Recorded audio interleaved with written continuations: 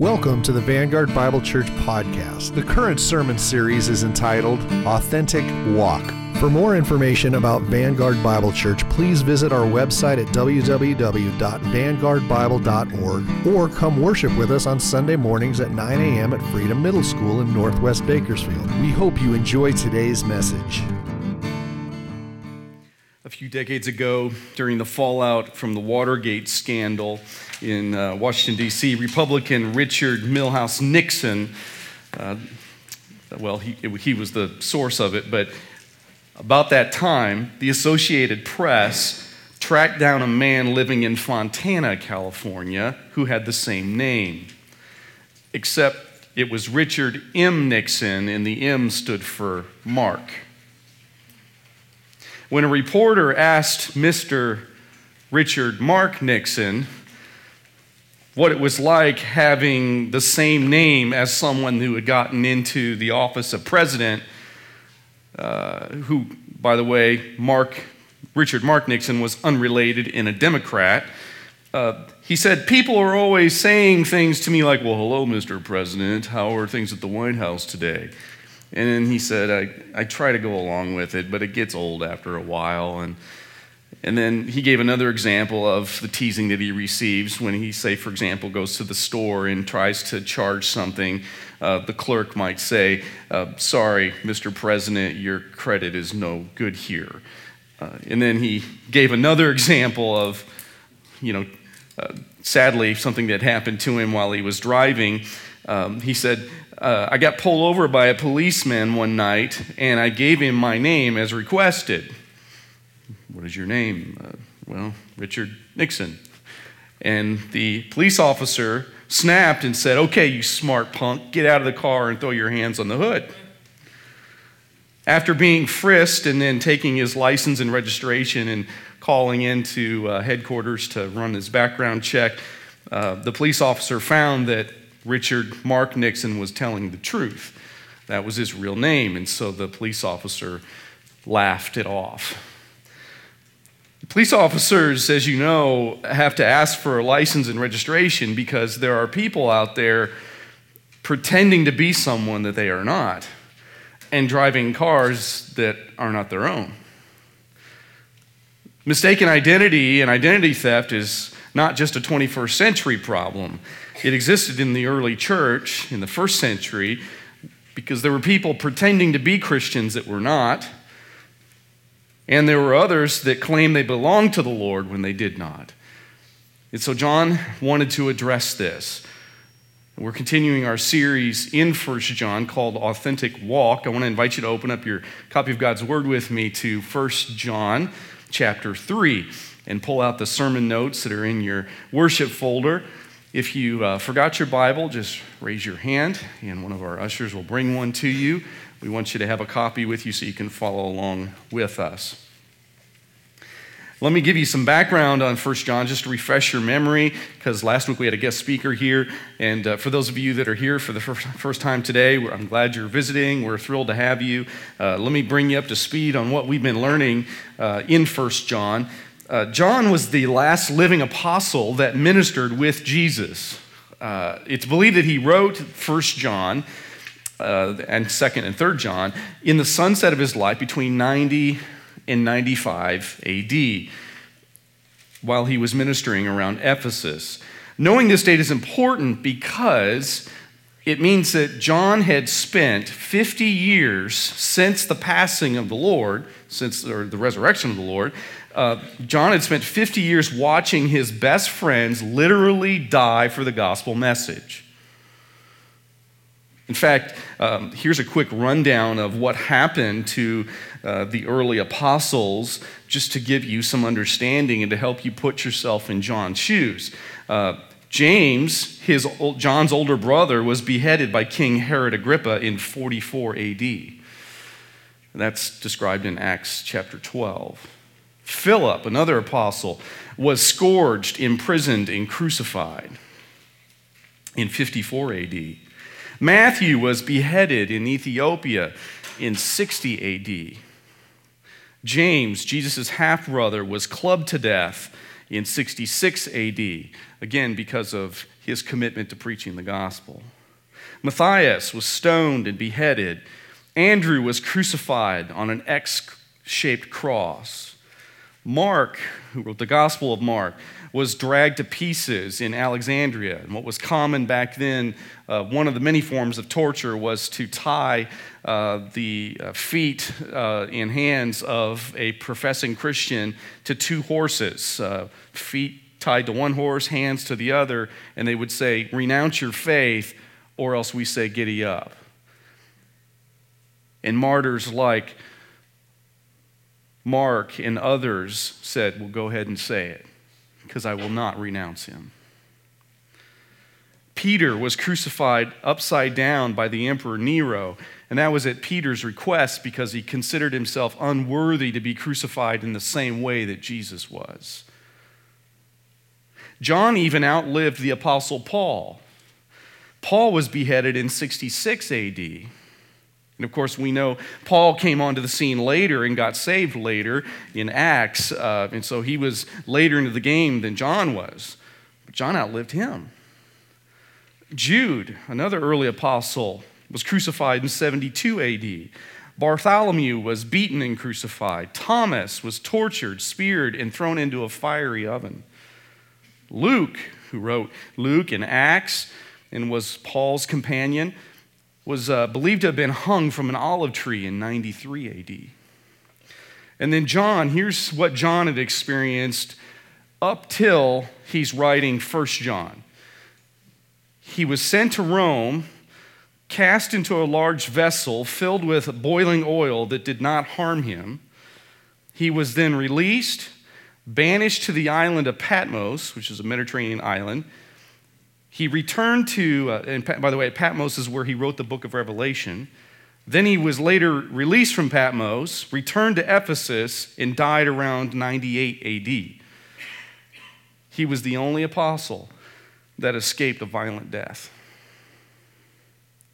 So you see, for John, the gospel wasn't something to be taken lightly, because taking it seriously had cost him greatly. I dare you to put yourself in John's shoes.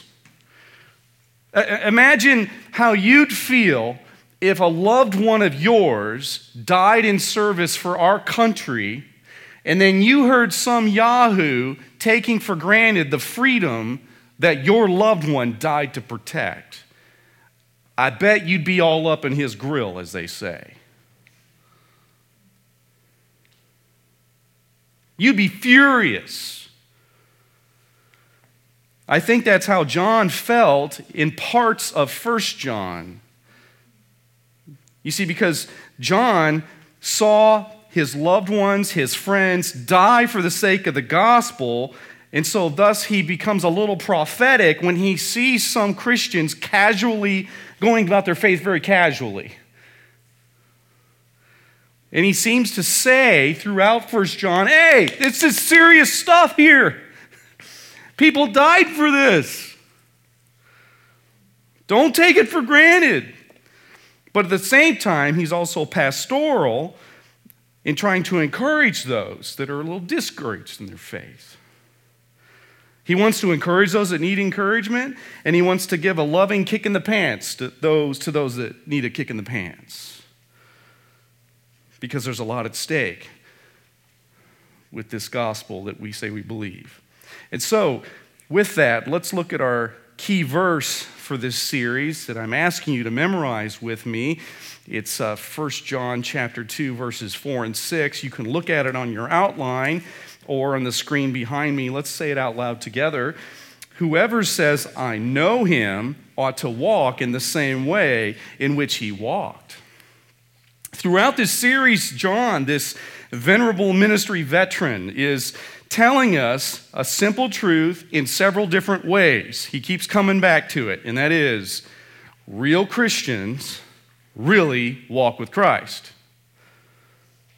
They don't play games with Jesus. They don't pretend to be a follower of Jesus. They walk with him. This crusty old apostle has been saying with a tell it like it is, boldness, if you claim to know Jesus, then follow him, love like him, sacrifice for him, and if necessary, suffer for him. In other words, walk worthy of the name you claim or change your name. Thus, our big idea for today is this, the sermon in one sentence that I hope you'll walk away with, and that's real Christ followers can prove their identity with their walk. Real Christ followers can prove their identity with their walk. John answers at least two questions in the text we're going to look at today. The first being, how can I tell if someone has been born again? And the other question he answers is, how can I tell if I've been saved, if I've been born again? How can I tell if I have eternal life through a personal relationship with Jesus Christ? And so John is going to answer those two questions, both kind of on two sides of the coin. How do you discern if somebody else is saved? How do you discern if you've been saved? Especially if you think you were and then you're not sure because you're maybe struggling in your faith. In 1 John chapter 3, he provides evidence to look for when trying to discern whether someone has been redeemed. There's at least two reasons for this, and these are in your outline. I want to encourage you to write them down. Two reasons you need to know the proofs of salvation. The first is so you can have the assurance of salvation. You see, most Christians doubt their salvation at some point in their life. It's normal to have a brief season where you're wondering, did I mean what I prayed? Was my commitment legit? Man, I'm really struggling here. I think this is in large part because the evil one has been causing people to doubt God since the Garden of Eden. And if the evil one can get you and I to doubt that we're saved, it paralyzes our witness and undermines our confidence in the Lord. But there's another reason why John rattles off several proofs of salvation in his letter. This isn't the first time. It comes up in chapter 2. It's coming up here in chapter 3. It's going to come up in chapter 4, where he's giving proofs. Here's how you know somebody's saved. Well, here's the second reason, and that is so you can avoid the assumption of salvation. Not for yourself, per se, but assuming others are saved when they're not. I believe the most devious trick the evil one plays on Christians is by getting them to assume someone is saved when they actually are not. Because maybe they go to church, or they vote Republican, or they're for gun rights, or they are pro-life, or they pray at Thanksgiving, or have a Bible on their living room table. There's all sorts of new metrics that Americans have come up with, none of which are in Scripture. The dictionary defines assume as to believe something without proof. Thus, making false assumptions about someone's spiritual condition has serious implications. Here's just a couple that I thought of. You see, if you falsely assume that somebody is saved when they're not, you could end up marrying somebody that's not a believer or dating somebody that's not a believer. The scriptures talk about that being a bad choice. If you assume that somebody is a believer when they're not, you could go into a business partnership with them and they're operating on worldly standards when you're thinking biblically about how to run business and pleasing God, and they're like just out to make a dollar and willing to compromise integrity and all sorts of things. If you assume someone's saved and they haven't demonstrated the proofs of salvation, it could wreak havoc in your family. For example, if you believe that your child is born again because, well, they're a reasonably good kid, they got good grades in school, they stayed out of trouble, and they went to church without complaining. I mean, they didn't argue with us about going to church, so they got to be a Christian, right? And thus, by that assumption, you wouldn't preach the gospel or pray for your child's salvation. Such assumptions are also a form of heresy because it changes the gospel that Jesus preached. J.C. Ryle warned his generation of this danger in the 19th century when he wrote this, beware of manufacturing a God of your own, a God who is all mercy but not just, a God who is all love but not holy, a God who has a heaven for everybody but a hell for no one, a God who will make no distinction between good and bad in eternity. So John wants us to have the assurance of salvation if we have genuinely received Christ as our Savior, and he wants us to avoid the assumption of salvation for those that don't really know Jesus yet. Now, in chapter 3, verses 19 to 24, there are 3 more proofs of salvation. They are not the only proofs. He listed obedience to Christ as one of the others in chapter 2. And if you missed that message, you can check it out online. It's on our website and our podcast called Walking in Obedience. He also lists love as another proof in chapter 4, which we'll look at in a couple of weeks. And so without further ado, let's dive into today's text and get God's heart on this topic of proof of identity. Follow along with me if you would as I read verses 19 to 21. John says, by this we shall know that we are of the truth and reassure our heart before him. For whenever our heart condemns us, God is greater than our heart, and he knows everything. Beloved, if our heart does not condemn us, we have confidence before God. Here's the first thing that John is telling us, and number 1 on your outline, and that is that authentic Christians have a confidence before God. Authentic Christians have a confidence before God. John says in verse 19, by this we know. You've heard me mention before in this series that the word know, K-N-O-W, as in knowledge, is one of the 2 most repeated terms that John uses in this letter. Love was the other one. Know is used 20 to 30 times, depending on which Bible translation you look at. It's used to refer to either the knowledge of the gospel, the head knowledge of the gospel, acquiring that, or it's used to describe the experience of knowing Christ. So it's intellect and experience, depending on the context in which the word is used. Now, if you would keep your finger in chapter 3 and just look back with me at chapter 2 in your Bible, I want to show you a few other places where John uses the word know. Look at chapter 2, verse 3. He says, and by this we know that we've come to know him if we keep his commandments. Then look at verse 5 of chapter 2. By this we know that we are in him. And then chapter 3, verse 24, which we'll look at in a few minutes, he says, and by this we know that he abides in us. And then chapter 4, verse 13, by this we know we abide in him and he in us. So you've heard me say before that when there's repetition, like we see here in God's word, we should always ask, what's it there for? Why is the author repeating this? And in this context, John, why does he keep saying, we know? Well, I thought you'd never ask. Because the apostle wants to assure those that need assurance of salvation, and he wants to stop others from assuming some are saved that are not. So he's saying, we know this, and we know this. And those truths of what we know about the gospel prove those are saved and prove some are not. In verse 21, he says we have a confidence before God because of what we know.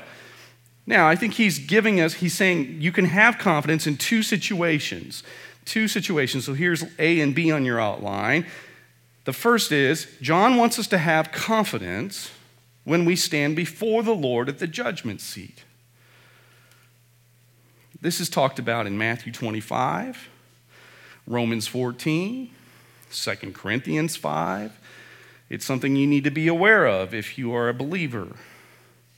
In the macro context of the entire New Testament, John is referencing the judgment seat where our profession of faith will be authenticated by the Lord when we stand before him someday.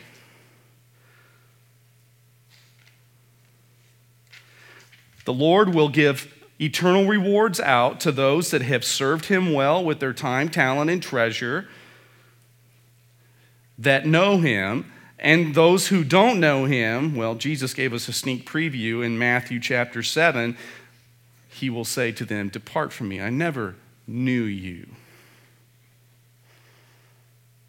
Just like a teacher coming to inspect the work of his students, or a company owner coming to inspect the work of his employees, Jesus is going to inspect what his followers have done with their time, talent, and treasures, with the life that he gave them. And he will give rewards accordingly. Some will be rewarded more than others. And the scriptures tell us some are going to have regrets because they got into heaven just as though escaping through the flames. 1 Corinthians 3 says that. They got eternal life, but they got nothing else after that. No rewards because they lived selfishly in the time that they had on earth. Here's the second instance where John wants us to have confidence, not only at the judgment seat, but also when we stand before the Lord in prayer. In the micro context here of this passage, John brings up prayer. Hebrews 4:16 says that we can have such confidence. The author of Hebrews says, "Let us then approach the throne of grace with confidence, that we may receive mercy and find grace to help in time of need." John wants us to have confidence in prayer and see tangible answers to prayer.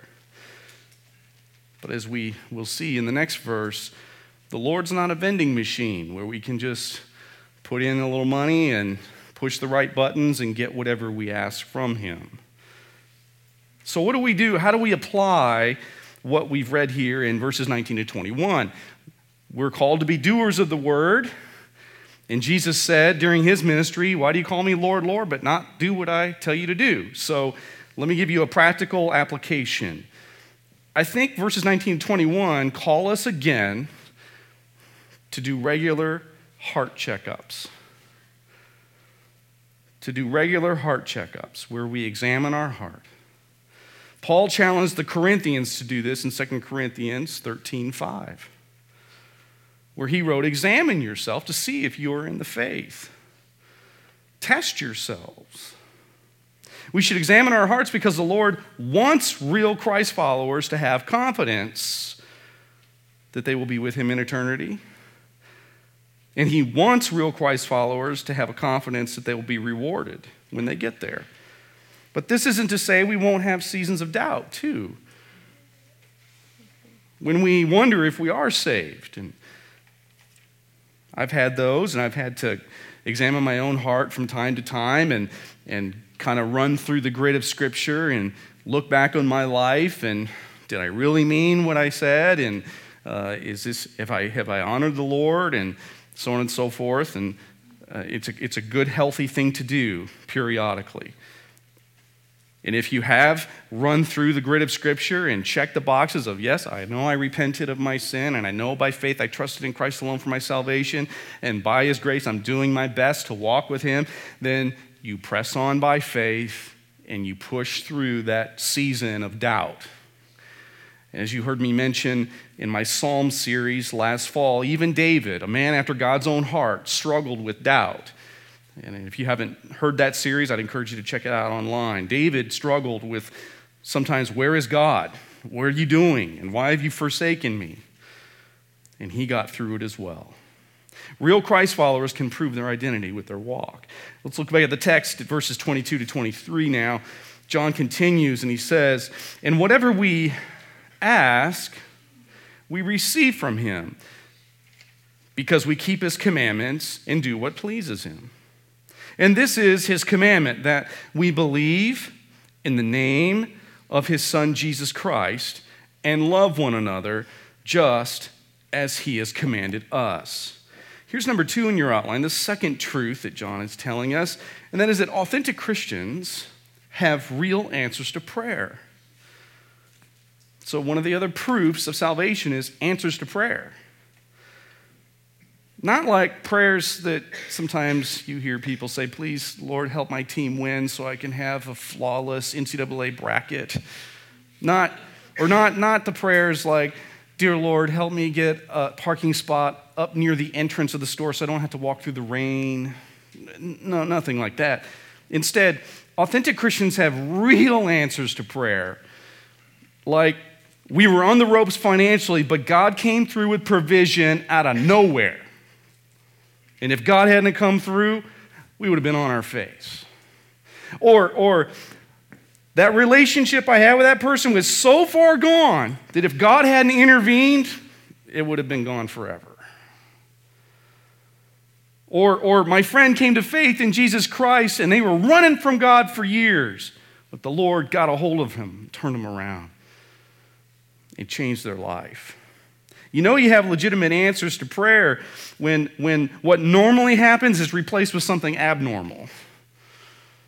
Or when the current course of things is reversed to create a new outcome. Or when you can simply say, the only explanation for what just happened is the Lord. So John says, whatever we ask, we receive from him. Now, this is an incredible promise from the Lord, and he's reiterating something that Jesus himself had said in John 14 and 15. But this verse isn't saying we can just go, Lord, I want an ice cream cone right now, and bam, there's a triple scoop right there. Gluten-free cone, of course. It's not saying that. Our prayers are governed by God's sovereign will. And even John said this later in chapter 5, verse 14, which we'll get to eventually in this series. What this means is that when we ask the Lord for something in prayer, he will grant it to us if it is in line with his plan for our lives and his plan for the rest of the world too. Still, there are certain conditions that must be met. And John lists these 2 conditions. A is obedience to his commands. In verse 22, he says, you see, because we keep his commands, we can ask whatever we want from him. We need to remember this because even sin committed by a born-again believer is serious to the Lord. It's offensive to him. And although a believer's relationship with God is not severed when he sins, it does create a distance between God and the believer that can lead to silence from heaven.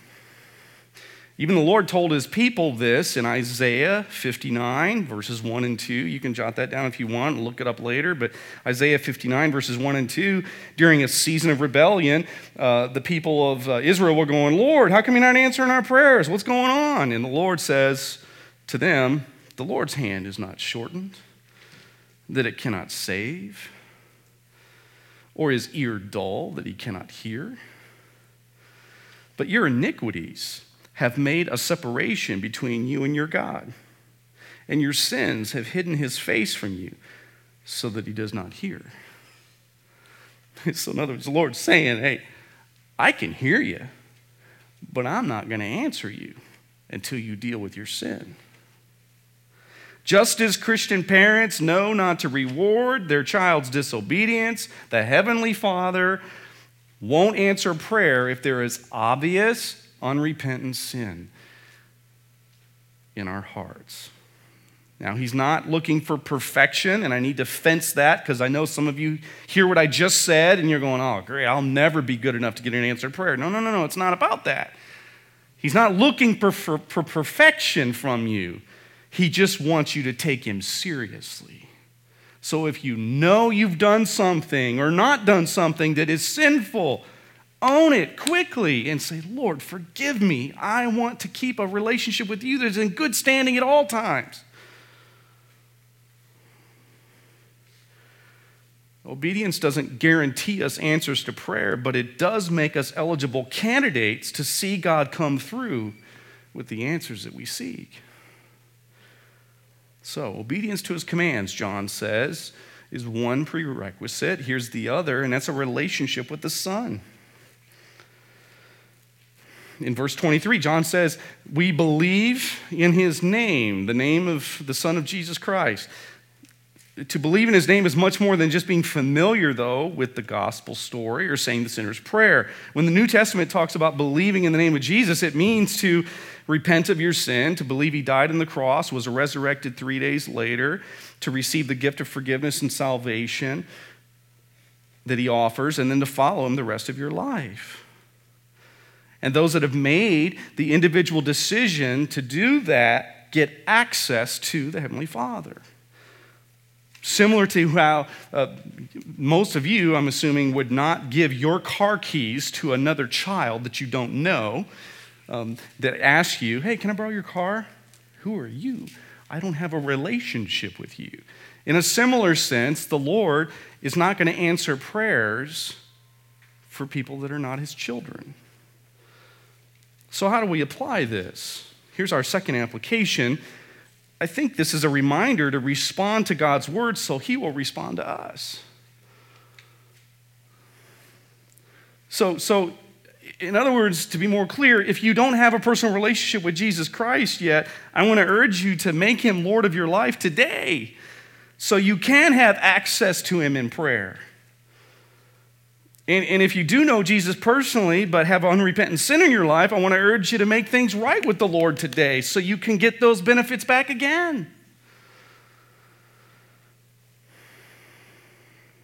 Now, you might be thinking, well, that's well and good, Pastor, but I have done all these things that you're talking about, and God still isn't answering my prayers. So what else can I do?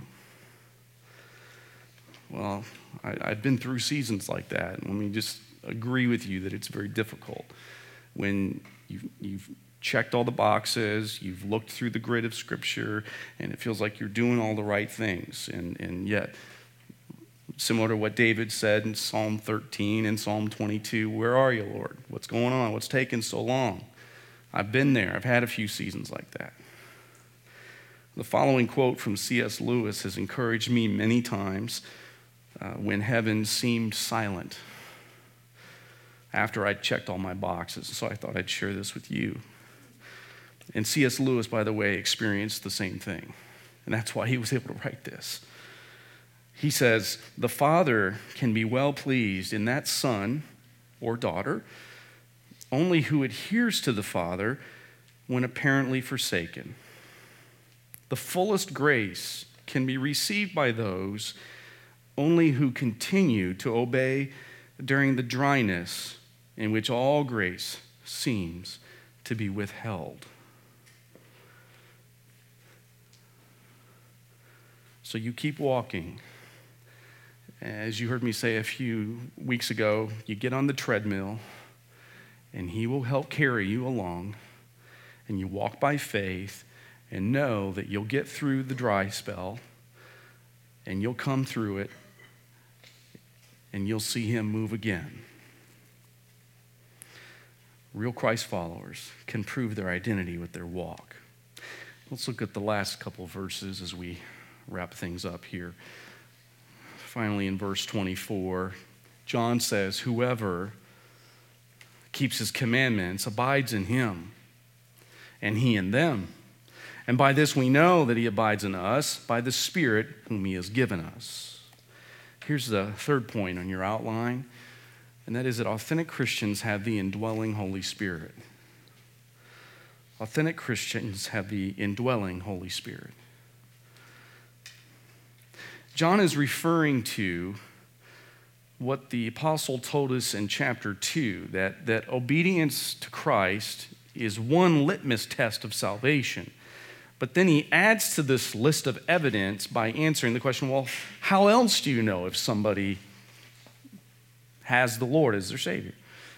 And he says, they have the Spirit. This is a reference to what the New Testament calls the indwelling Holy Spirit. A new believer receives the Holy Spirit when they surrender their life to Christ. This is talked about in Ephesians chapter 1. If you want to jot that down and look it up later, it's Ephesians 1, 13 to 14, where Paul says the Spirit is given as a deposit guaranteeing the redemption of the believer at a further date. It's the provision from the Lord that allows him to be simultaneously with you and with me. So I can be at my house meeting with the Lord because of the Spirit in me, and you can be at your house having devotions, meeting with the Lord. It's the Spirit indwelling that makes that possible. The Holy Spirit was promised to the disciples in John 14 and John 16 as proof of salvation. Paul even wrote in Romans 8:9, anyone who does not have the Spirit of God does not belong to him. So how do you know if the Holy Spirit is in them? Well, here's a few indicators from the New Testament. So this is A, B, C, and D. First of all, A, the old life dies so a new life may live. That's Galatians 2:20 that talks about that. Paul explained in Galatians 2:20 that he says, I have been crucified with Christ, and it is no longer I who live, but it is Christ who lives in me. In the life I now live in the flesh, I live by faith in the Son of God who loved me and gave himself for me. So in order to be saved from our sins, the old us has to die so a new Cary or a new John or Mike can live. This is so the Spirit can come in and take up residence in our hearts. People that have experienced this can give tangible, specific examples of what their old life was like before Christ and what their new life was like after Christ. There is a clear distinction. They didn't just become a better voter or change parties of what, Democrat to Republican. They didn't just, change their preferences of what kind of music they listen to. There are specific sins that they can say, before Christ, I did this, this, and this. After Christ, I was set free from that. I no longer wanted that. I no longer craved it, and I'm chasing him. That is the work of the Spirit. The old life dies so a new life may live. Another sign that the Spirit has taken up residence in someone's heart is letter B. There's a hatred of sin and a love for holiness. There's a hatred of sin and a love for holiness. In John 16, Jesus said the Holy Spirit would convict us about sin and righteousness. The Spirit does not speak on his own authority, according to Jesus, but only what the Father wants. And we know that the Father hates sin and he loves holiness because of what he was willing to do to his Son on the cross as a result of sin. If you ever watch The Passion of the Christ, the Mel Gibson film from 2004, you get a nice picture in high definition of how the Lord felt about sin. It's gruesome and graphic on purpose. We'll talk more about that on Good Friday, in our Good Friday service, but it shows just how ugly our sin is to the Lord, and it still is. And so he hates it. Thus, if someone professes faith in Christ and doesn't feel conviction when they sin, and they have no desire to become like Christ, then John says they don't know him. Because if the Spirit's in them, the Spirit would move them to want to know Christ and please him with all that they have. And by the way, just in case you're thinking, man, I'm good on letter B, check that off, because I hate other people's sin. Be careful. See, because it should be your own sin that you hate first. Here's the third evidence of the indwelling Spirit. Letter C, there's a hunger for the Scriptures. A hunger for the Scriptures. Someone who's been born again craves to learn God's Word so that they can grow closer to him. This is why there are food metaphors in the Scriptures for the Scriptures. You've heard them before: milk, solid food, meat, and bread. The born-again believer not only has a craving to learn the Scriptures, but they have a Spirit-given ability to understand them at a basic level. There's a switch that goes off. And I remember when this happened for me when I was in college and I gave my life to Christ. All of a sudden, I started to read the Bible and I couldn't understand it. It seemed like every Sunday when I went to church, the pastor was preaching on something that I had just read in my devotions. And I was like, oh man, that's what that means? Oh, I was just reading that yesterday. That is so amazing. It was just exciting to go to church and to learn and see like blinders had dropped off my eyes because the Spirit had moved into my heart and taken up residence. In John 14:16, Jesus said the Spirit would guide believers in the truth, which is a reference to God's Word. But sadly, there are some that have believed the lie these days that you can profess Christ, but you don't need the Bible. You don't need to read it. You don't need to apply it. You can just go to heaven, but still live like you want to live. Well, that's a tragic lie. J.C. Ryle astutely addressed this problem when he wrote this during his ministry. He says, "Tell me what the Bible is to a man or a woman, and I will generally tell you what he or she is. This is the spiritual pulse, if we would know the state of the heart. I have no notion of the Spirit indwelling in a man or woman and not giving clear evidence of his presence. And I believe it to be a single evidence of the Spirit's presence when the Word is really precious to a man or woman's soul." So is God's Word precious to you? And if it's not, you might have a bigger problem you need to address. I would encourage you to receive Christ and so that you can get the indwelling Spirit, or if you're certain you've done that, then I would urge you to say, "Lord, please give me a passion and a hunger for your Word."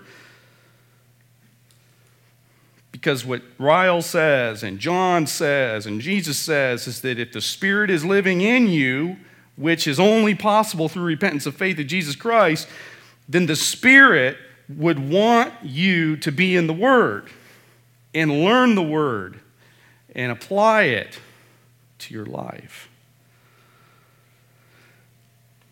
Here's letter D, another evidence of the Spirit's indwelling, and that is increasing fruits of the Spirit. You're familiar with these, I'm sure, from Galatians 5:22-23. Paul had to list these out because the Galatians were guilty of committing legalism. They were preaching that people had to be circumcised and have Jesus in order to be saved. And so Paul's letter to the Galatians is a passionate rebuttal of that heresy. And so he instead gives the fruits of the Spirit. The reason he writes them out is to give proof of here's how you know whether somebody's saved. It's not whether they've been cut on a certain part of their body. And so he rattles off love and joy and peace and patience and kindness and goodness and faithfulness and gentleness and self-control. These qualities are more and more increasingly evident in the person that's been born again because the Spirit is working in them. And the Spirit manifests these fruits. It doesn't mean that they're perfect. It doesn't mean that they always have them every day. It just means that if you look at their life over time, you can say, yes, they were joyful, peaceful, patient, kind, good, faithful, gentle, and had self-control. It doesn't mean they always perfectly had all those things. We're human, and we have a sin nature, and we struggle.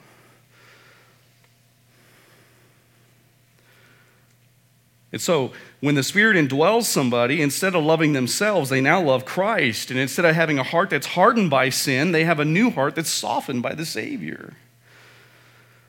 So how do we apply this final point here? If true believers have the indwelling Spirit, what do we do with this? Well, I think it's a reminder that we need to assess people through the lens of Scripture.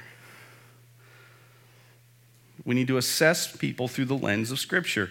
Just as doctors diagnose the physical condition of patients by looking for symptoms, believers need to discern the spiritual condition of others by looking for signs of the Holy Spirit.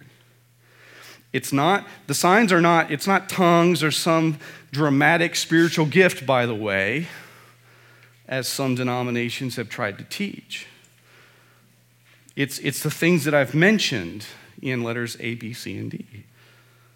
So just as assessing symptoms helps doctors treat patients, looking at others through the lens of Scripture tells us how we should treat them, how we should pray for them, how we should talk to them. For example, the Scriptures give believers different directions on how they should talk to one another versus how they should talk to an unbeliever. So we need to assess people through the lens of Scripture. Not what we want them to be, not what we hope them to be, but what God's Word would say they are. Not wishing, I think my child's saved. Why? Because they're my child and they grew up in my home and they went to church and they served in ministry and so on and so forth. That means nothing if they don't manifest the fruits of repentance and show any evidence of the indwelling Holy Spirit. No matter how bad I want them to be saved. So, authentic Christians have the indwelling Holy Spirit. So the next time you get pulled over for being a Christ follower, make sure you can prove who you really are. Because real Christ followers can prove their identity by their walk. What proof do you have? Would you join me as we close in prayer? Heavenly Father, I just want to pray, first of all, for those who might be here today or listening online that are familiar with the gospel. They know that Jesus was born at Christmas and died on Easter and was resurrected. They've heard the story, but the truth of the story hasn't made that journey from their head to their heart. It hasn't sunk in and changed them. Father, please, would you reveal Christ to them? Would you show them that Jesus is still alive and working today? Would you help them by your Spirit and by your grace to take that step of faith in repentance, where they surrender their life to you, they stop trying to earn their salvation, and they receive the gift of eternal life. Father, for those that have made that decision, but maybe are struggling because they've been praying and praying and praying for a long time, maybe for a spouse or for healing or for a job or financial relief, Lord, would you first of all show them if there's anything they might be doing that's hindering their prayers? And if not, Lord, please, would you intervene? Would you come through and show them and remind them in tangible ways that you love them, that you're working for their good, that you're with them?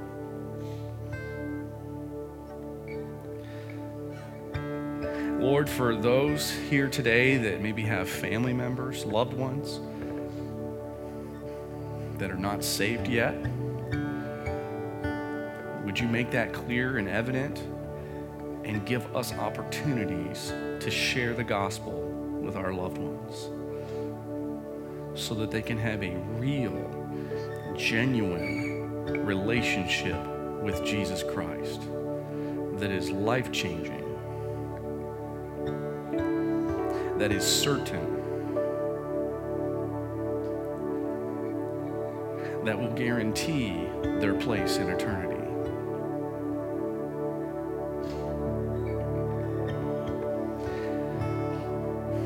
Father, would you help us to be a church that wins souls for you here in this community? We need your help because we know that evangelism and bringing others to faith in Christ, it is a supernatural work. We can't make it happen on our own. All we can do is step out in faith. So Lord, we ask that you would do what only you could do, is that you would grip and change hearts. We love you, and we pray this in Jesus' name. Amen. Again, we hope you've enjoyed listening to the Vanguard Bible Church podcast by Pastor Cary Knack. For more information about Vanguard Bible Church, please visit our website at www.vanguardbible.org. Have a great week, and we hope to see you at Vanguard Bible Church.